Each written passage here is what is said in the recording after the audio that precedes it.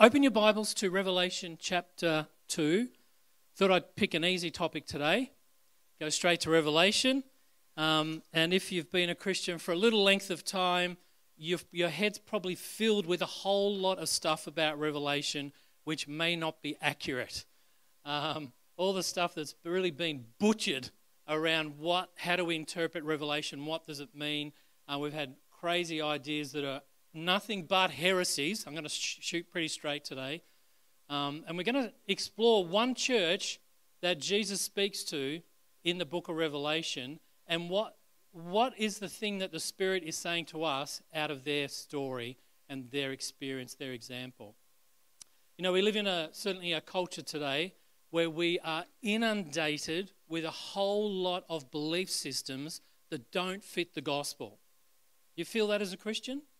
So things around sexuality, gender, around spiritual beliefs, about mixing other spiritual concepts or worship activities and practices with Christianity, a whole lot of things that don't really fit the pure core gospel, which is we choose to follow Jesus and his teachings alone.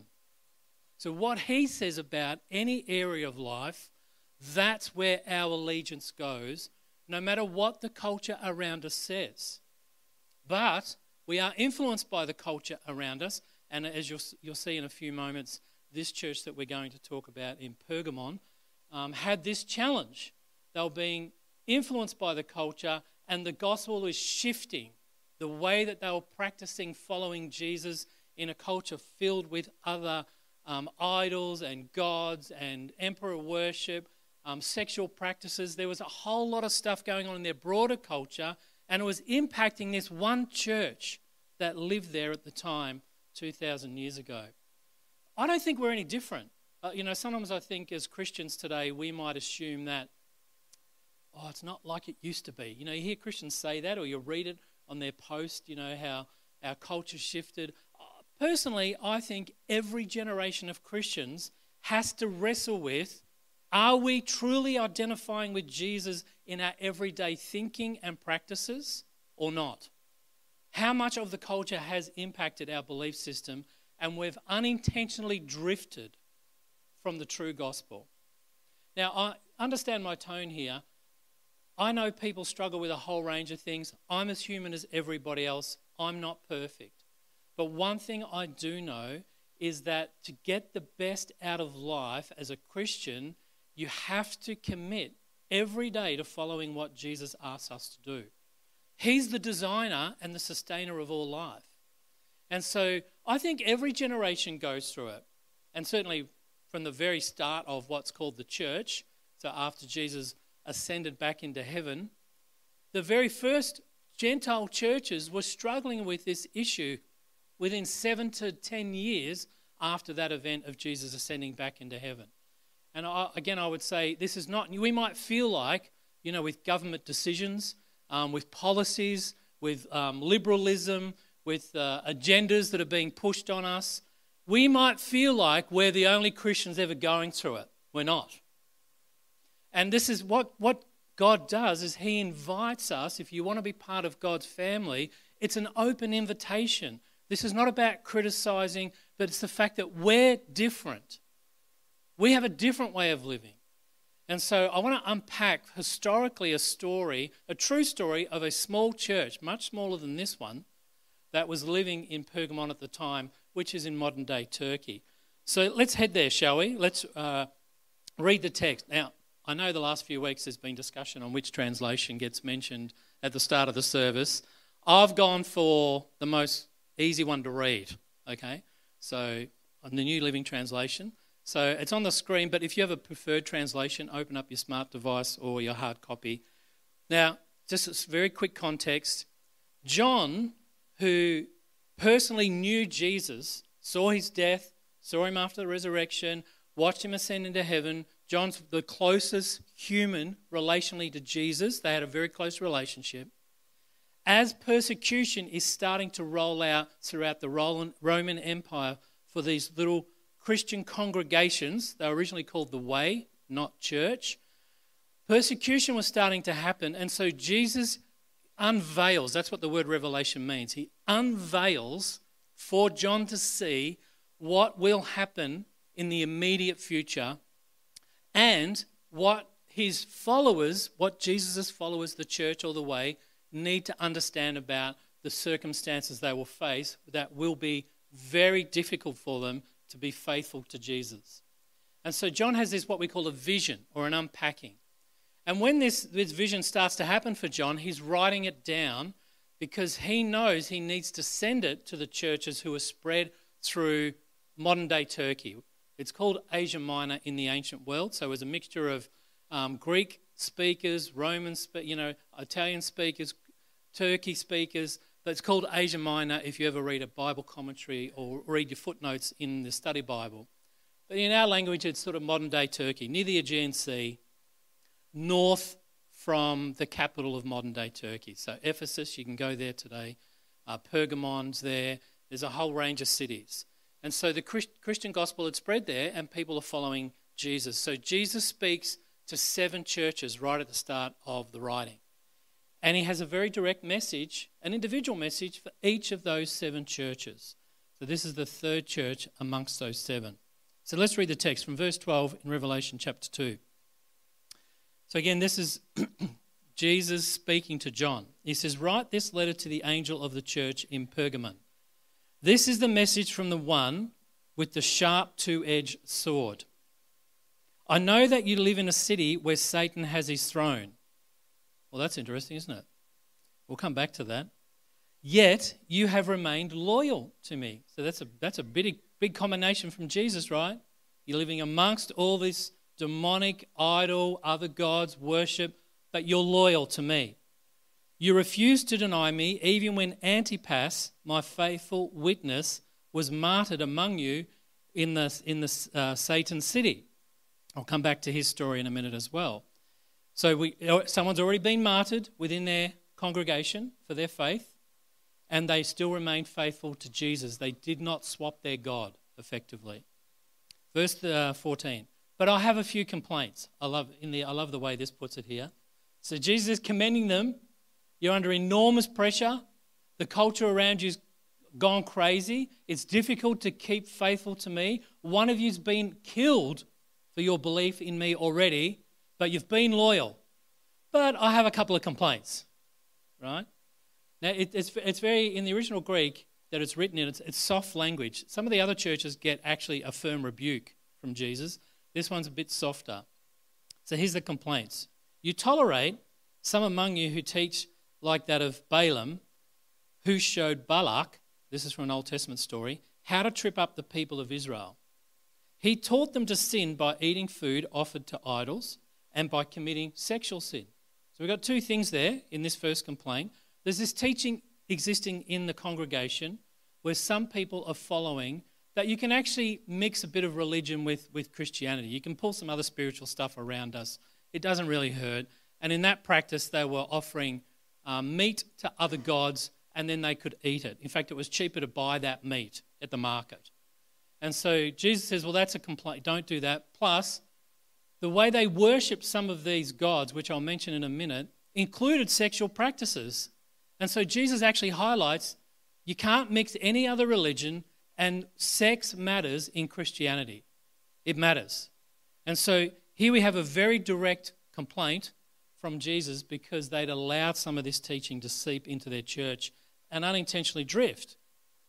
Verse 15. "In a similar way, you have some Nicolaitans who follow the same teaching."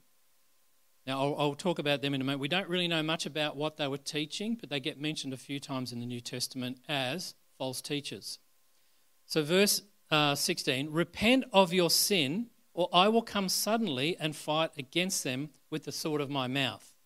Notice that's a repeat from verse 12 about the sword in his mouth. Verse 17, "Anyone who has ears must listen to the Spirit and understand what the Spirit is saying to the churches." And I would present to you today, that's true for us today. That's why we have it written down. And one of the reasons we're reading it is the Holy Spirit wants to remind us about being loyal and faithful to Jesus. "To everyone who is victorious, I'll give some of the manna that's been hidden away in heaven.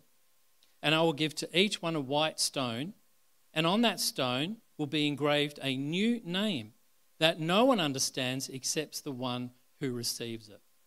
Confused? I'll try and explain some of it. I'm confused as you are, don't worry. I'm going to start by showing you a little video clip because a lot of archaeology is being done in this area. So I'll move off to the side and just show that next slide for me, Melissa, which is actually a video. So they've actually done stacks of archaeological digging, and this is a reconstruction of what the city looked like in the time that John writes to the church. You can see it's perched up on a hilltop, and all these are all different temples to different gods. The one down on the left, you're right, that we're going to zoom in. That's been reconstructed and actually sits in Berlin in a museum at the moment. But those other little buildings up there are all different temples to gods. They had a big amphitheatre there. You can see the natural fall of the hillside. And so living here as a small house church with a plethora of other gods that could be worshipped, they believed that this particular building you're seeing right now was actually a place of sacrifice towards Zeus, who was their war god. And so there's probably one of his temples where they would practice worship even to an emperor.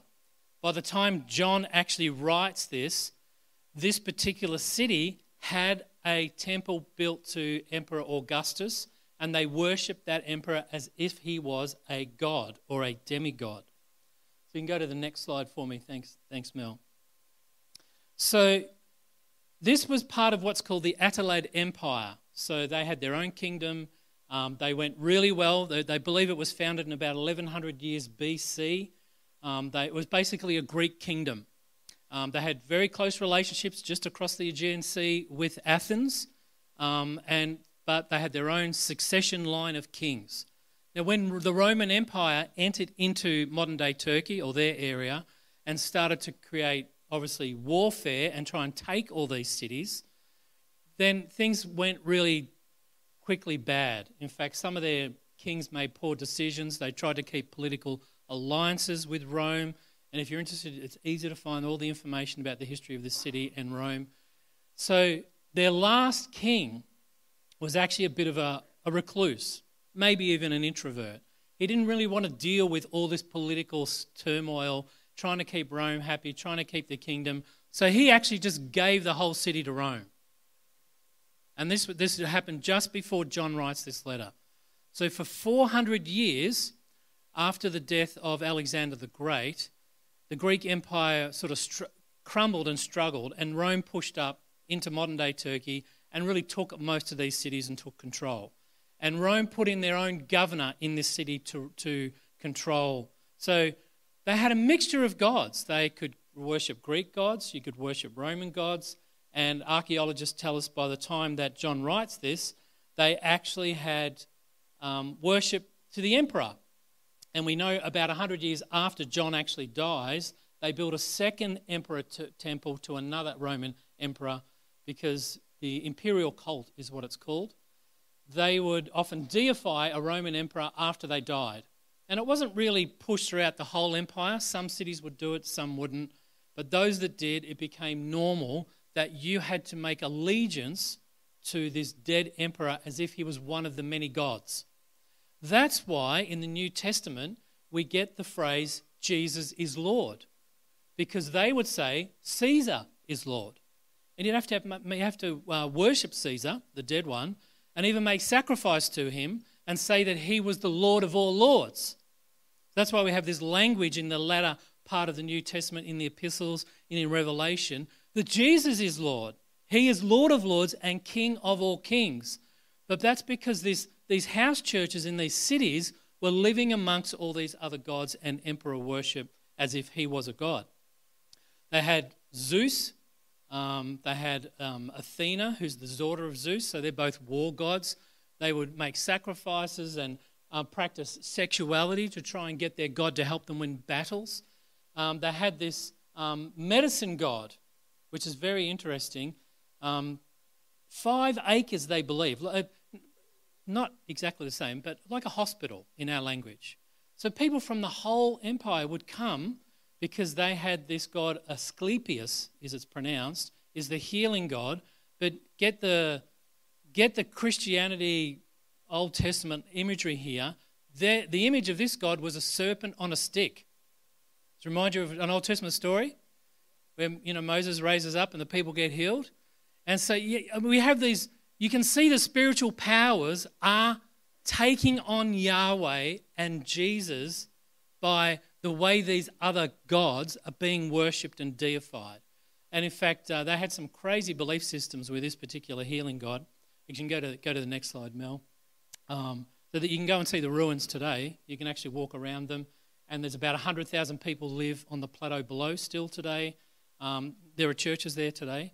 So you can actually go there, but it's about 1,000 feet above where this city was. And people still lived under it. But getting back to what I was saying, about 100,000 people lived there, up to 200,000, some archaeologists say, at the time that John writes his letter. But in this town where they have this healing god, they believed that snakes would be resurrected because they'd find snake skins. And so you could go to this sort of temple that was a hospital. You'd have to make your sacrifices by killing a pig. You could sleep in the temple, and if the live snakes that they worshipped in that temple slithered over you, they say you could get healed. They had a pool of water. Because the snakes went in and out of water, they believed if you drank it, you could get healed. Now, can you imagine being a Christian and you're living amongst all this? In fact, some of the Christians probably became Christians out of those particular belief systems. I've been to some other countries, fortunately, where they worship many other gods, even today. And I've been in one Christian's home. This woman became a Christian, but she added Jesus to all the other gods. And this is effectively what's going on here.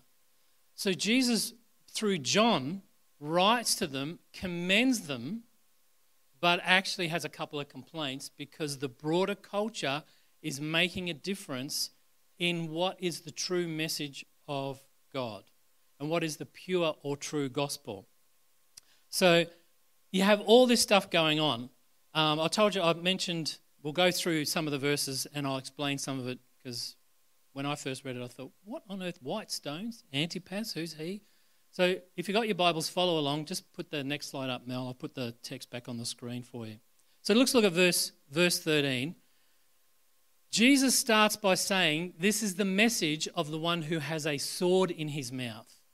This is war language, right? This is defense. This is, if we want to be part of God's kingdom, Jesus will enforce his kingdom at some point. And it's Old Testament imagery where they talk about the sword of God, and again, you can research that. But what we haven't read today, I just wanted you to note, is Jesus has already mentioned this point in Revelation in verse 16, but chapter 1. And it gets repeated again if you read all of Revelation. It'll keep you up at night, by the way. Forget Lord of the Rings. Read the rest of Revelation. But it gets repeated again because Jesus knows they're going to come under extreme persecution. Many Christians, if they remain faithful to him and do not worship any other deity or emperor, will be killed for their faith. And in fact, Antipas is the first martyr that this happens to in this area. We know Stephen was stoned to death prior. So we have this war-like language, and in fact, theologians say there was this concept about the Roman emperor, whoever it was, because obviously the emperors died and they replaced them, but they have this idea that the Roman emperor gave governors who lived in these cities to run the city on behalf of the empire. This imagery of the right to execute anyone that they saw fit was causing trouble. They didn't have a law system like we do. And so they had this sword imagery for the Roman governor, the local person controlling the area on behalf of the empire. So you've got some imagery happening here. That's why Jesus keeps repeating that actually his sword is bigger, right? It's a bit like Crocodile Dundee. That's not a knife, right? That in the end, there's going to be suffering for these churches, but in the end, Jesus will enforce his kingdom, and it's going to happen. So the interesting thing, though, here he says, I know the city you live in. And we don't have time, but if you read the rest of the 7 little letters to the different churches, most of them actually, Jesus says, I'm paraphrasing, but I know what you've been up to, you better stop it. Right? He's pretty direct, right at the front. I know your deeds is the old King James language. But basically, I know you are doing the wrong thing. He doesn't actually say that to this particular church. He just says, I know where you live. It's almost an acknowledgement of all these different spiritual powers and idols and forces and religious practices that include, hey, what you eat, when you eat, your sexual practices. All this stuff is being intertwined, and Jesus is saying, I know the conditions you find yourself in. He's acknowledging that. It's like a form of encouragement. And this is important because he's fully aware, and he uses this language about Satan's throne. Now, it's not a literal throne, but it's like a metaphor, because that really big building that in Berlin they've reconstructed, which you can go and visit. They have actually a full museum of Pergamon in Germany. But they reconstructed this Pergamon temple, which they think was the place where sacrifices would take place to Zeus. And so Jesus is using this metaphor. There's so much demonic activity going on here. It's not like a literal throne. Most theologians say that's not the point. This is figurative speech. But there's so much of this anti-Christ, anti-God, anti-kingdom options going on. He's aware of the conditions in which they find themselves in as followers and disciples of God. And I would say that's what Jesus says to us today. He's fully aware of the conditions that we face politically, with all these different agendas. And it's not just happening here. Other countries of the world have it much worse than we do. But Jesus is fully aware. It doesn't catch him off guard. Now, I told you this pagan thing about Satan's throne and a Cepheus. Then he says, but you remain true or loyal. You don't renounce me or your faith, even when Antipas, my faithful witness, was put to death in the city where Satan lives. Now, who's Antipas? Well, the Bible doesn't explain it. There are other early Christian writings, so parchments, scrolls, that Christians actually kept different things like sermons, other records. And so he is actually mentioned in very early Christian documents, a few hundred years after Revelation was written. But what we're told through those other non-biblical documents is he was probably a disciple of John. John probably asked him to go there to lead the church in Pergamon, and he was killed because he would not bow down and worship the emperor and the other gods. And in fact, one ancient document records his death as being burnt alive on a brazen bull, which was the symbol of one of their gods. So if that is accurate, if that information is accurate, so it's not in the Bible, but it's pretty close to the actual event written by some people who would have seen it or knew of the event. If that's accurate, that's what Jesus is talking about there, that their church leader was actually martyred because he refused to actually follow the broader culture in spiritual practice and sexual practice and everything else. So humanly speaking, this church is doing it tough. They're living in extreme conditions as people who want to be faithful to Yahweh and his son Jesus Christ, which is what we want to do today. The fact that Jesus commends them and says, I understand the conditions in which you're living in. He's trying to encourage them, but then he says, but there's a couple of things you haven't taken care of, a few complaints. So nevertheless, he has a few complaints, which there's 2 listed. So let's look at the first one. He says that there's some among you that hold to the teaching. This is an Old Testament story, which, again, because of time, feel free to look up. It's in Numbers 25, if you're interested, if you're taking notes. Numbers, an Old Testament book, chapter 25. Effectively, Balaam taught Balak to accept other people who were still worshipping other gods in the Old Testament era, that they could marry some of the Jewish Israelite men who only worshipped Yahweh. So, of course, once they intermarried and you have a household worshipping different gods, the husbands allowed their wives to bring those idols in to the home, and it started to seep into the practices within the home, and then, of course, the village and the broader culture. And Jesus is saying to the church at Revelation, it's the same sort of problem here. You can't just pick and choose elements of the gospel that you think are good, and other bits you're not that comfortable with, or you don't think can be true. Why would God ask us not to do that?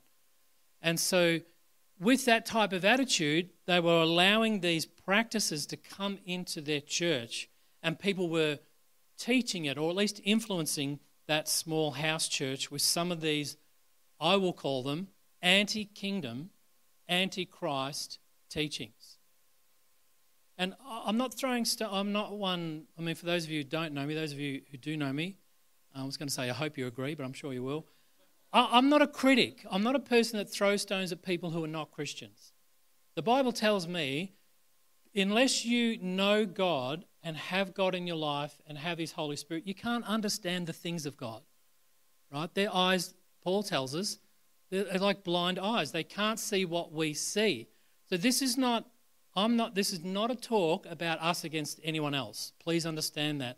This is a talk about we have to make sure that if we are Christians, we are following the true, pure gospel and not accepting things that are outside of what God has asked us to do as His children. And that's because it's for our health, right? The way I see it, God's the designer of all things, even our sexuality and our gender. God designed everything. And so to get the best out of life is to follow the Creator's pattern and what He's asking us to do, and also empowering us to do by His Holy Spirit, even in the face of being told it's wrong, or that people are trying to force us to do other things, which is their experience in this particular church. And some of you will feel it's your experience in your workplace, in your home, in politics, right? It's part of the experience that we face as a Christian, but it's not us against them.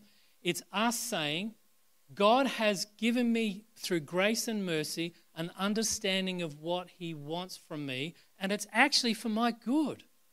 I choose this life. I don't expect everyone else to understand it because they don't know God.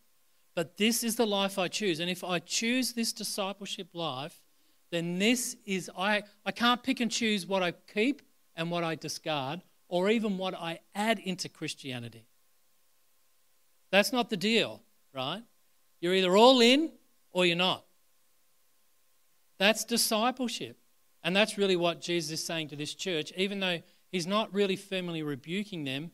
He's saying, I've got a complaint because there's two things happening. There's two influences within your congregation someone's got to put a stop to, because it's not my gospel. You can't bring in other spiritual practices like New Age or other gods, or you can't bring in other sexual practices. Sexuality is supposed to be pure. God has a design for it. If you let that seep in, it's not going to be what the kingdom is not that. There are consequences for playing with that, and it's not as if God's against anybody. I don't believe that. For God so loved the whole cosmos that He gave His only Son, is the literal translation. He loved the whole creation. He didn't just love the church or people that would become Christians. He loves the whole thing that He made. That's why He sent Jesus. So again, my tone is not them against us, it's us. Are we fully dedicated and understand the health, the strength, the joy that comes from keeping pure gospel, not just when we gather and talk about it on a Sunday, but in our private lives, in our individual lives. And we all face pressure to conform to a culture that is not a godly culture.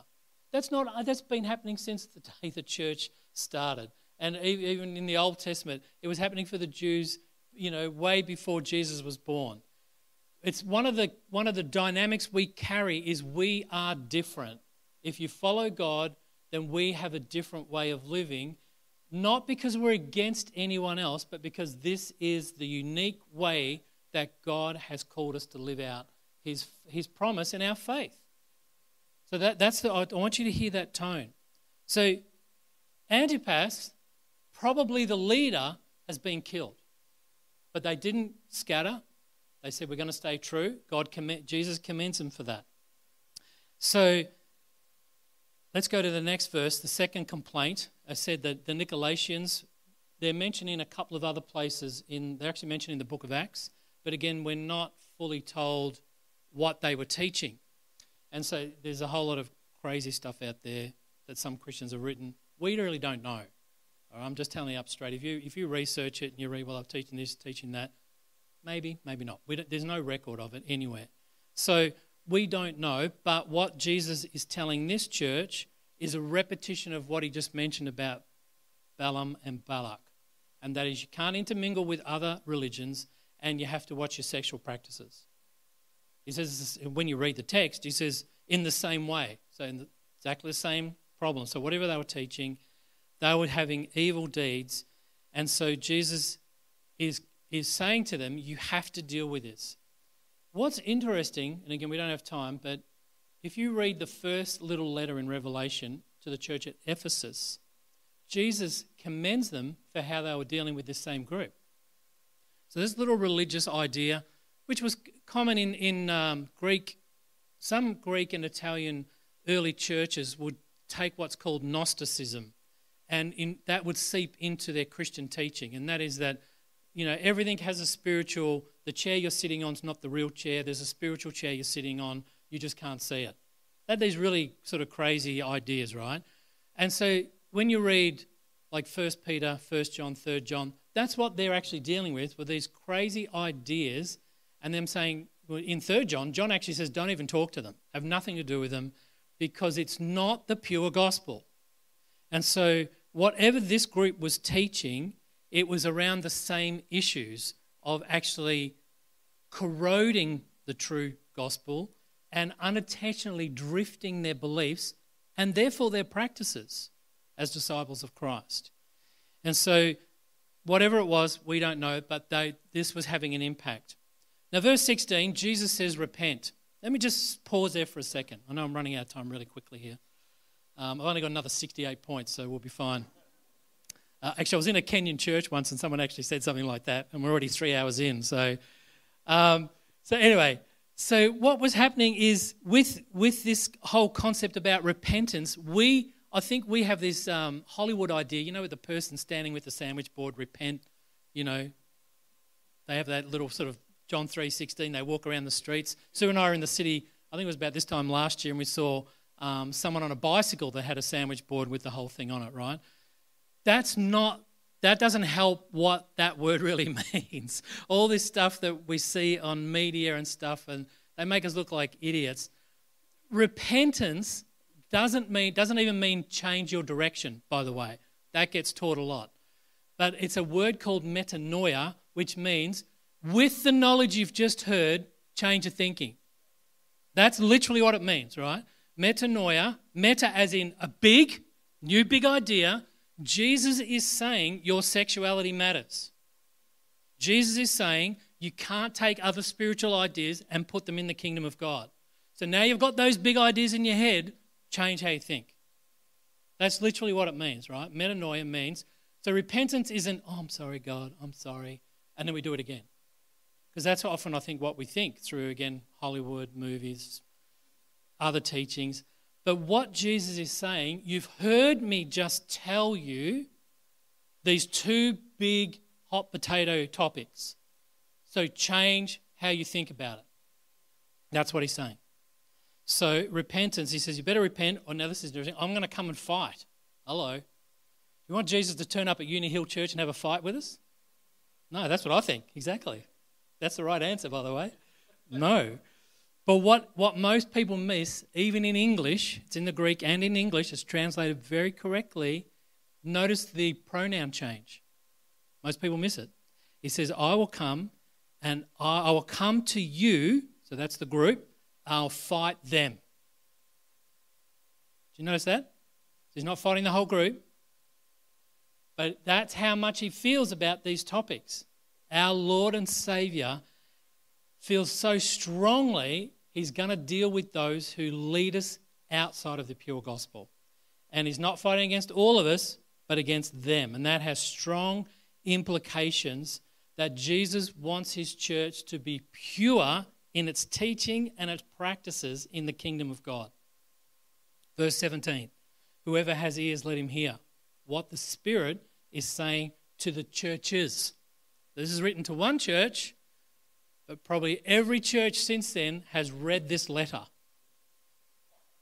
So we were just worshipping with a song about, come Holy Spirit, fill us, teach us your ways. We better be listening to what the Holy Spirit is saying to the churches. Not just the ancient churches in Turkey, our church, right here, right now. Now then Jesus says, because the one who's victorious, I'll give them some of the hidden manna. Also a bit of a reference to this, there's like a mixed metaphor here. It's obviously about the manna that God provided to the children of Israel supernaturally while they're in the wilderness, so feeding them. But it's in theological language, eschatological term. That is, when Jesus does return to the earth and enforces his kingdom and gathers his people, that is the great banquet feast, right? You know that language? And in fact, our communion today was a sample. It's a pretty pitiful sample in a little plastic cup, but it's going to be a banqueting feast like you've never experienced. So there's these two ideas coincided. He's telling this church that if you endure this and you fix these faulty teachings and practices, you will make it into the kingdom of God at the final judgment of all things, and you'll be part of that whole big banquet. So that's sort of the language here. But then he says, and I'll give that person, so the one who perseveres and endures, so stays faithful to the true gospel, he'll give them a white stone with a name on it that only they know what it says. Well, I feel like I'm on Who Wants to Be a Millionaire hot seat, and I have to phone a friend, as I have no idea. I've done quite a bit of research, but that caught me, right? Now, most theologians, they say this. There's probably at least 3 layers of meaning with that. So again, it's like a mixed metaphor, which they would have understood in their culture. We don't practice this stuff I'm about to tell you. So one of them is with white stones. The promise is giving them the white stone is jury verdicts in that ancient culture would often pull out a white stone if they found someone not guilty. They give you a black stone if you were. So that's one idea that was in that culture, right? So people would have known that, automatic association to that concept. I've been found not guilty, I'm free. So Jesus' forgiveness of our sins, white stone. Another idea, which was practiced in that culture, is part of this, the Olympic Games, but the origins of that actually came out of worshipping different gods. They'd actually have athletic events that their gods would supposedly help someone be a victor and a champion in. And so if you were a victor at an event or a good athlete in that culture, you were given a white stone to get into the next event, right? So there's another possible meaning, is this idea that you had admission and the jury verdict. So there are a whole lot of things going on here, but the point is the name that no one else knows. It's not like most theologians don't think it's not you getting a new name, like, my name's Greg and all of a sudden Jesus calls me Bruce. That's not what's going to happen. It's his name, right? His name, because it says the name, not names, as in many on different stones, the name, but only those who, this is really sort of like a paraphrase, only those who know him will recognize the name. No one else will get it. So that's unpacking it. So let me land this for you, because you're probably thinking, what was Greg eating for dinner last night? My heart is that we dedicate ourselves afresh to what God asks us to do for our own benefit and for his glory. And all the stuff in our culture about gender and, this trans craziness that's going on and all this other stuff, they don't understand what we understand. And I'm not forcing anyone to choose what they do. But what I'm saying is, if we are following Jesus, there's only one true gospel, and what you do with your gender, your genitals, matters to God. He created it. And what we do in terms of other religious practice, can we let a bit of New Age? Can we, meditate, do yoga? This is a pure gospel that Christ expects us to follow, not because he's mad, but because it's the only and best way to live for him. There's good fruit out of choosing a life that follows Jesus if you're a Christian. Non-Christians don't understand it. So here's my points very quickly because I've totally run out of time. The next slide. The church has always lived in the face of opposition. I think that's the truth. Always strange teachings around religion, sexuality, food practices, healing. The enemy's still at work in the world. We have a whole lot of crazy stuff that gets taught and assumed as if it's true, with no thought of the consequences, even if you go down that line, of what the consequences will be long term. Now, as Christians, we've chosen to live a different, unique life, and we invite anyone who wants to participate in following Jesus alongside us. Right? So again, I'm not saying them against us. We are the church. That literally means we're the called out gathering. In English, we don't speak like that, right? So church is not a building. It's not this facility. I know we call it Uni Hill Church, but we are the church, the humans, you and me. And when we gather as called out by God from that life to this one, that's when we are the church, right now. When you gather with other Christians in a small group or for a prayer meeting or a Bible study, you are the church. You don't need the whole church there as in all of us. It's a term about an assembly of people who have been called out from and to something else. That's discipleship, right? So we're called out from the societies we live in. We still function in them. We still dwell in them. But we're called into the exclusive way of following Jesus. It is exclusive. We are different from other people.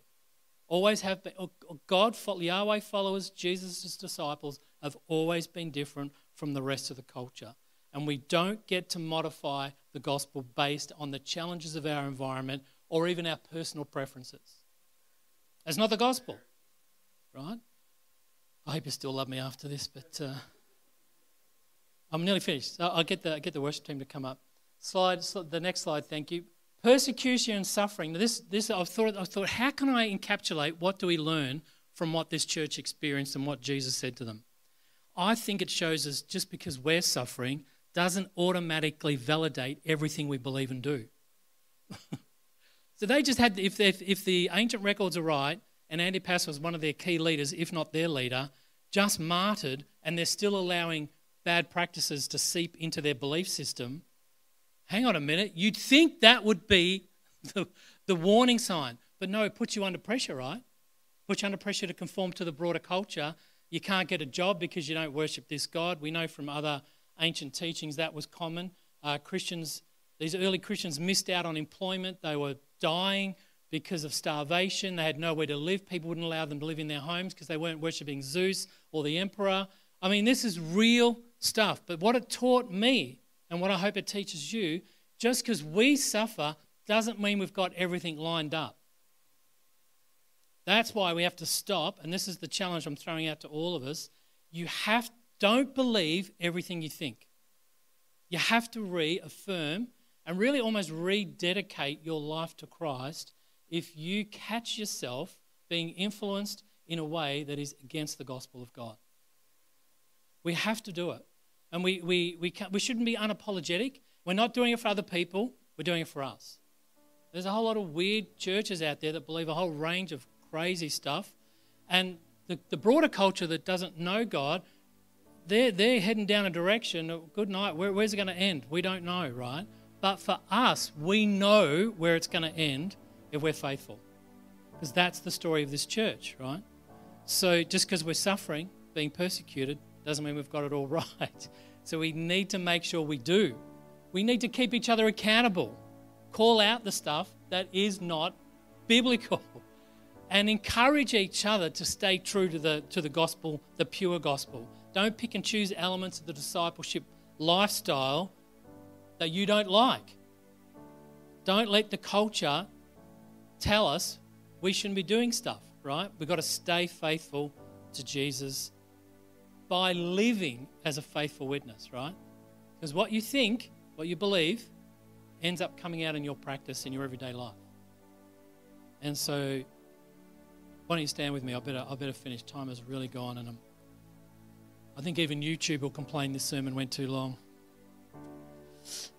But I want you to hear my heart today as followers of Jesus, that God loves us so much, He's protecting us by saying, don't do that.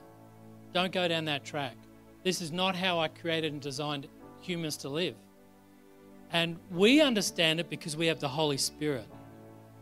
So here's my challenge. I want you to close your eyes, just you and God, and I'm not going to call anyone out to the front. But I want it to be a serious moment to reassess your beliefs about your gender, your sexuality, other spiritual ideas that maybe you've been exposed to or heard that sound good, they must be right. Why wouldn't God allow this? It's hard work to actually rethink through all the influences that are on our lives, but we have to do it. If you really want to be the man or woman of God that you envisaged when you first said yes to God, I have to ask you the question, what are you doing to get yourself there?